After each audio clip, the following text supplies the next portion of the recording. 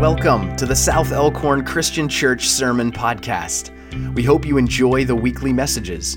For bulletin material, reflection guides, and other resources, visit southelkhorncc.org.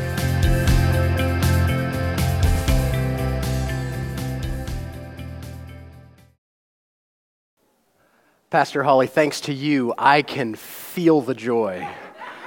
Whew. Right in my quads. Well, this morning we continue a sermon series, our fifth and final sermon in our Deeper Sermon series about the values of South Elkhorn Christian Church: extravagant welcome, real rest, spiritual resilience, courageous conversation, and today, contagious joy. These values spring from our mission statement to inspire Christ's deeper way of love. Deeper way of love, the way of love. Love in its depth is what we find in moments of extravagant welcome and spiritual resilience and real rest and courageous conversation and contagious joy. Contagious joy. Now, I will say, when the vision team was putting together these words, which were meant to, these values, which were meant to capture something true about our church life and help us aspire towards faithfulness to the gospel, faithfulness to the love of God in Jesus Christ, we didn't yet have a worldwide pandemic, so contagious joy sounded a little bit different. I'm really glad we didn't lean into that value in creating a tagline of South Elkhorn, you'll catch something, like that. Even so, I think that insight, that joy can spread and impact others and grow beyond just the immediate experience that we might have of it, is an incredibly important insight, not into just what joy is and what joy means, but what it means to be a people of faith, to be a church, to be a community of believers, to be a people grounded in and centered on the love of God that we experience in Jesus Christ.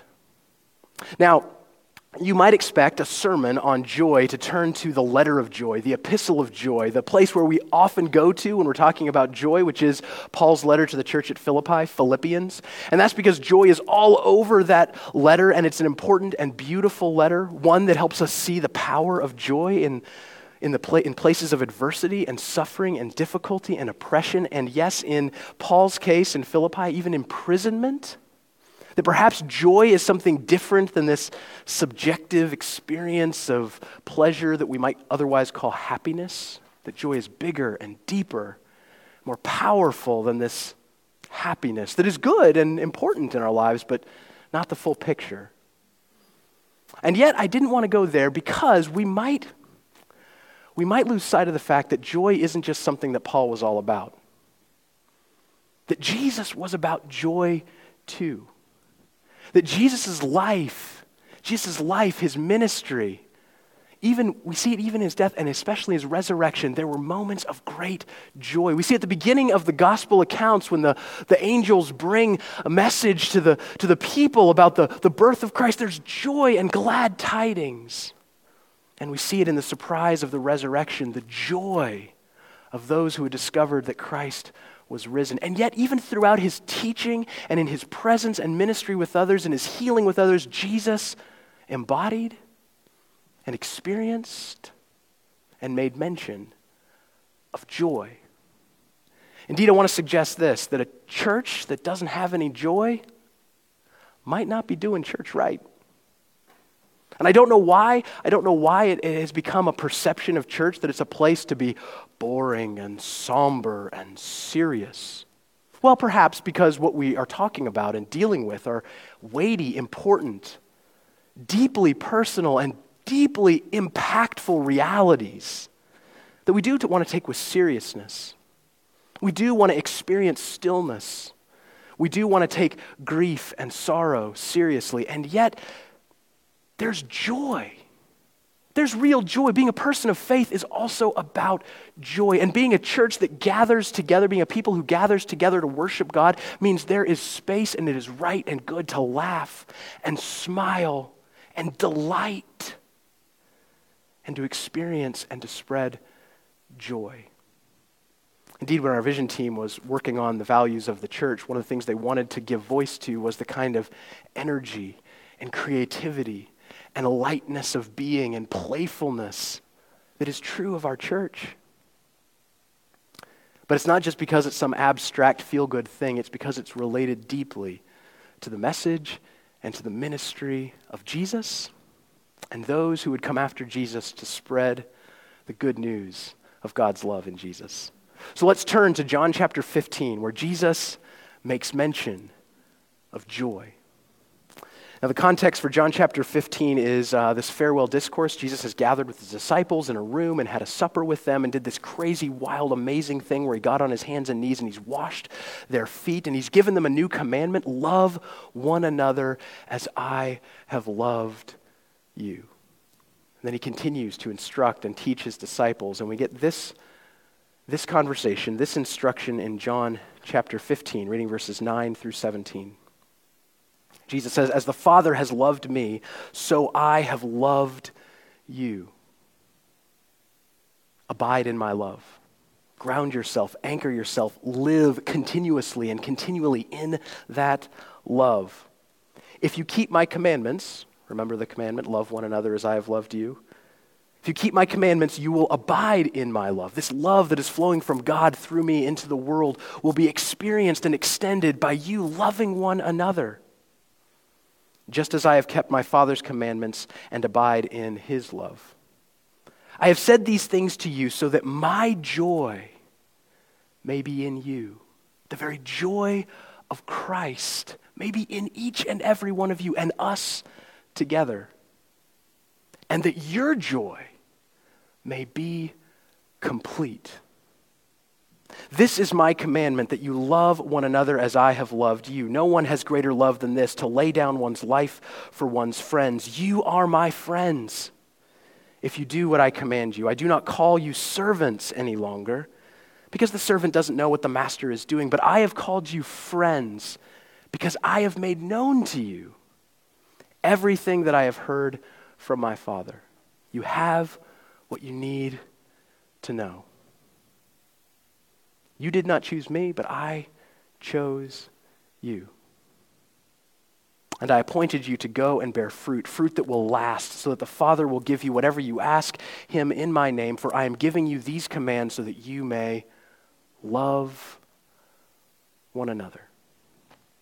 The word of God for the people of God.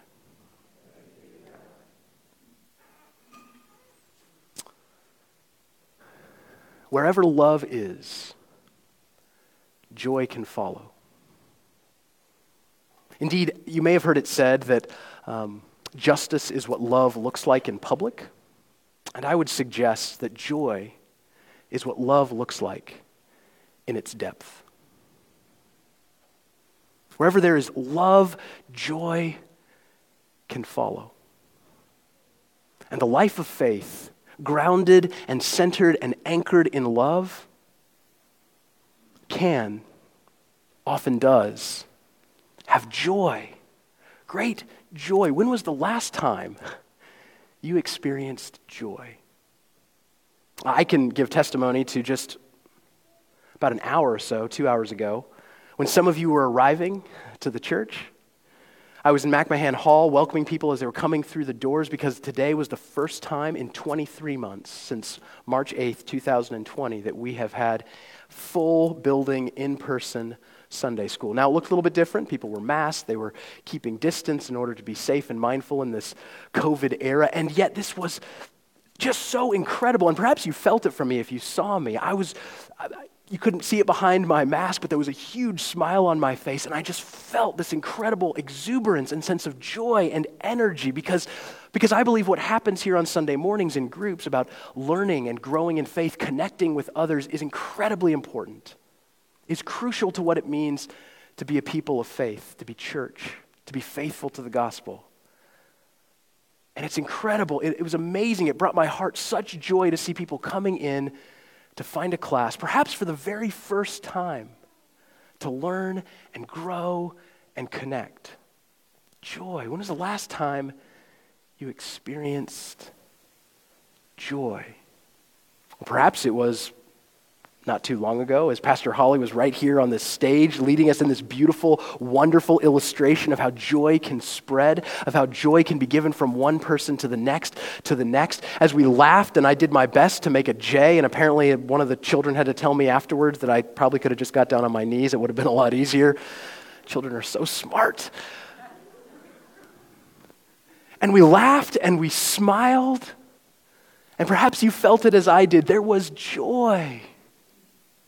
Joy. When was the last time you experienced joy? Joy is incredibly important to the life of faith because wherever love goes, joy can follow. So joy is more than happiness. Joy, and I don't want to denigrate or demean or push aside happiness. I think happiness is a really important thing, but I do want to suggest that joy is something bigger. That joy is something more deep and profound and lasting. Indeed, I want to suggest this, that no one can rob us of joy. That external circumstances don't have to rob us of joy. And that's because if joy follows love, then wherever we can still choose love, joy can follow.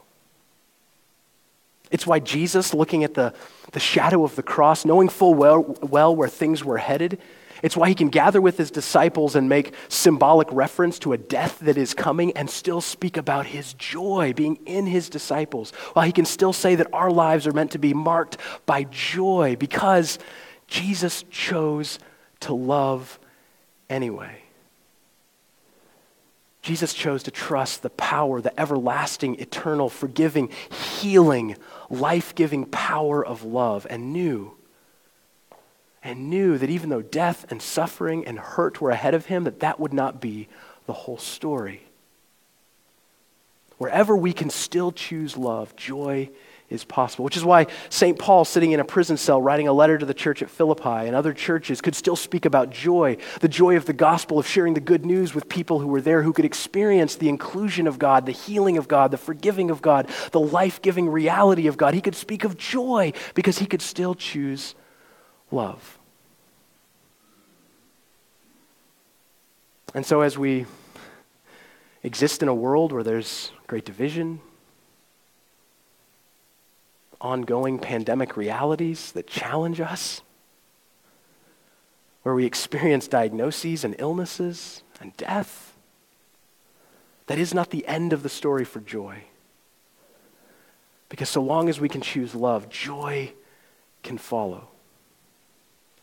Joy is what love looks like, what love feels like in its depth.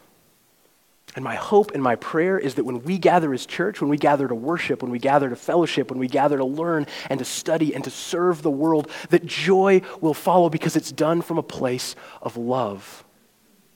Love for each other, love for the world, love for God, God's love for us.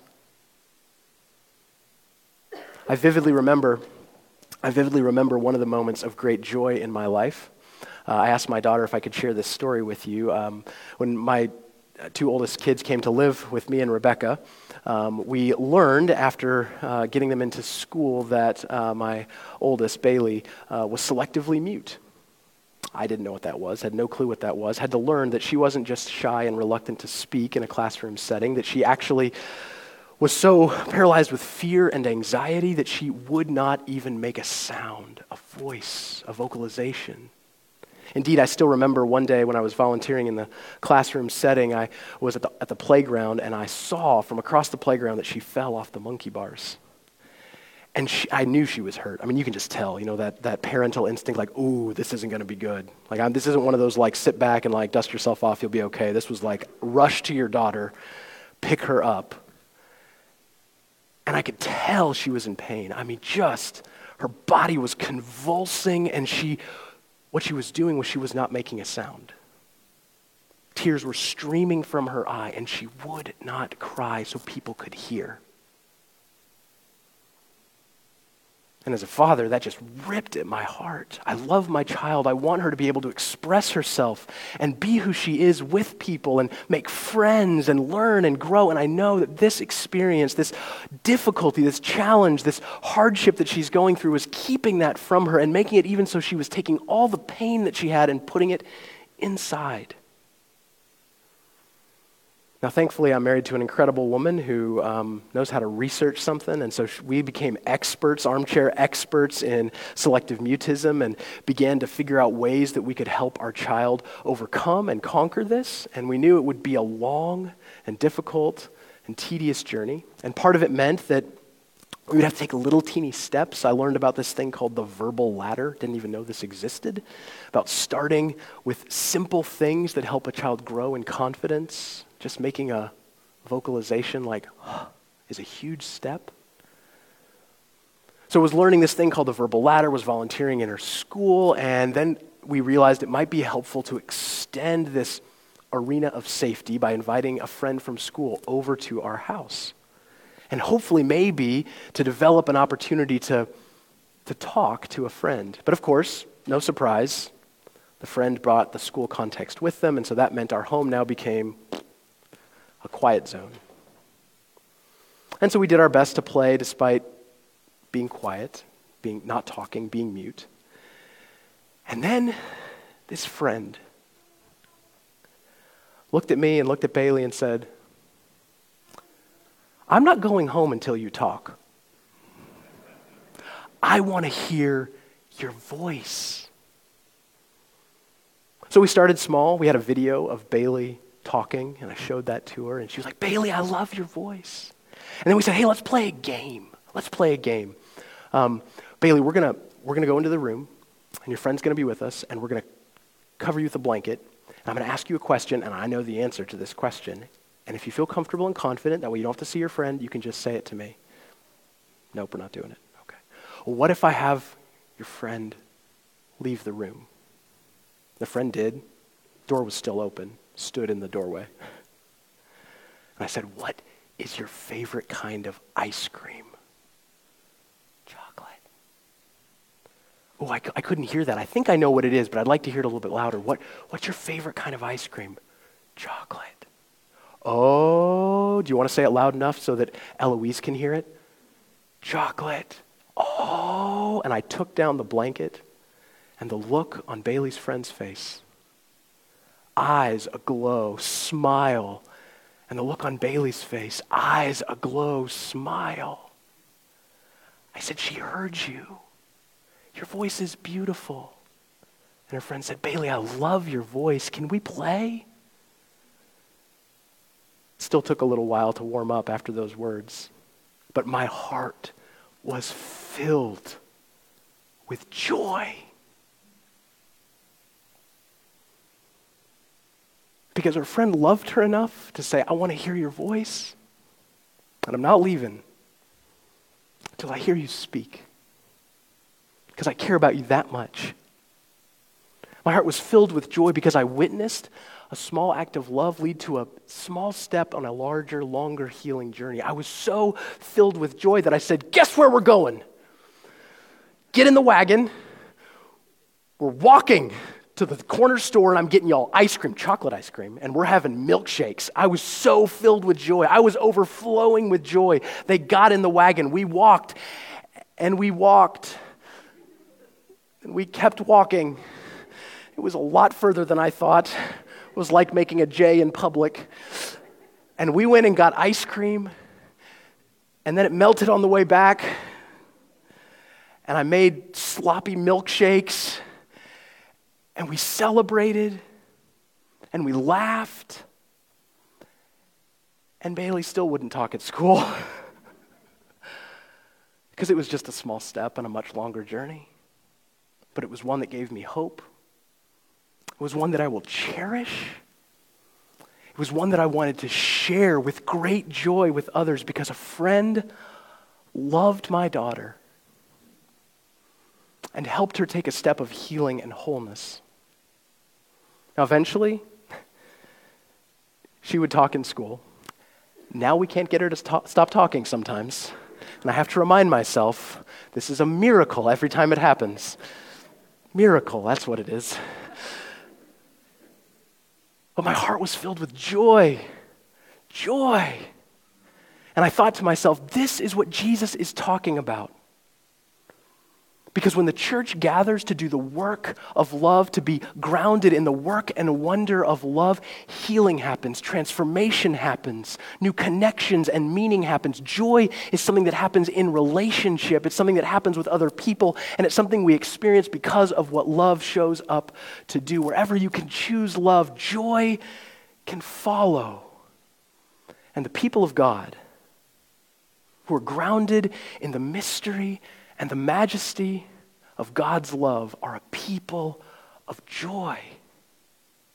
Because we can always, and we dare always, to choose to love. To love in big ways and small ways, in challenging ways and easy ways, but to love. And when that joy comes, it's okay to let it flow. It's okay to let it go. It's okay to smile and laugh and delight. I still remember, and I'll confess, when I got the call that South Elkhorn Christian Church had chosen me to be senior minister of this church, I may have squealed. I kid you not, I did one of these things, and I was just so excited. And it's okay to be fully and completely who we are and to be real, because that's what love does. It goes to places that are real suffering and real grief, real sorrow and real pain, real heartache and real rejection, real oppression and real injustice. And the work and wonder of love can show up to make a difference in people's lives and in the lives of our world. And wherever love is, joy can and does follow. And before I close this morning, I want to be very clear. We are complicated creatures, and we can experience more than one thing at a time, emotionally. We can experience grief, and we can experience joy. We can experience sadness, and we can experience joy. We can experience disappointment, and we can experience joy. Joy doesn't mean we don't have those other things. And there's a kind of toxic happiness that seems to be like, everything's fine, everything's great, everything's wonderful, I just have to be cheery and all the time. That's not what we're talking about when we're talking about joy. We're talking about being real. Because love goes to what's real. And the depth of love springs forth joy. And so when it comes to spreading joy, I want to suggest this. You don't have to spread artificial cheer and artificial happiness. Here's what you got to do. Go love.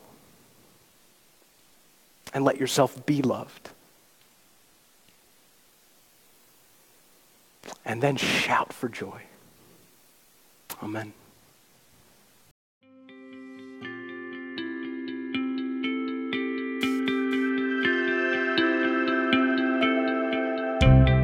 Thanks for listening to the message this week. Visit southelkhorncc.org, where you can download reflection and discussion guides to dig deeper into the weekly scripture and message.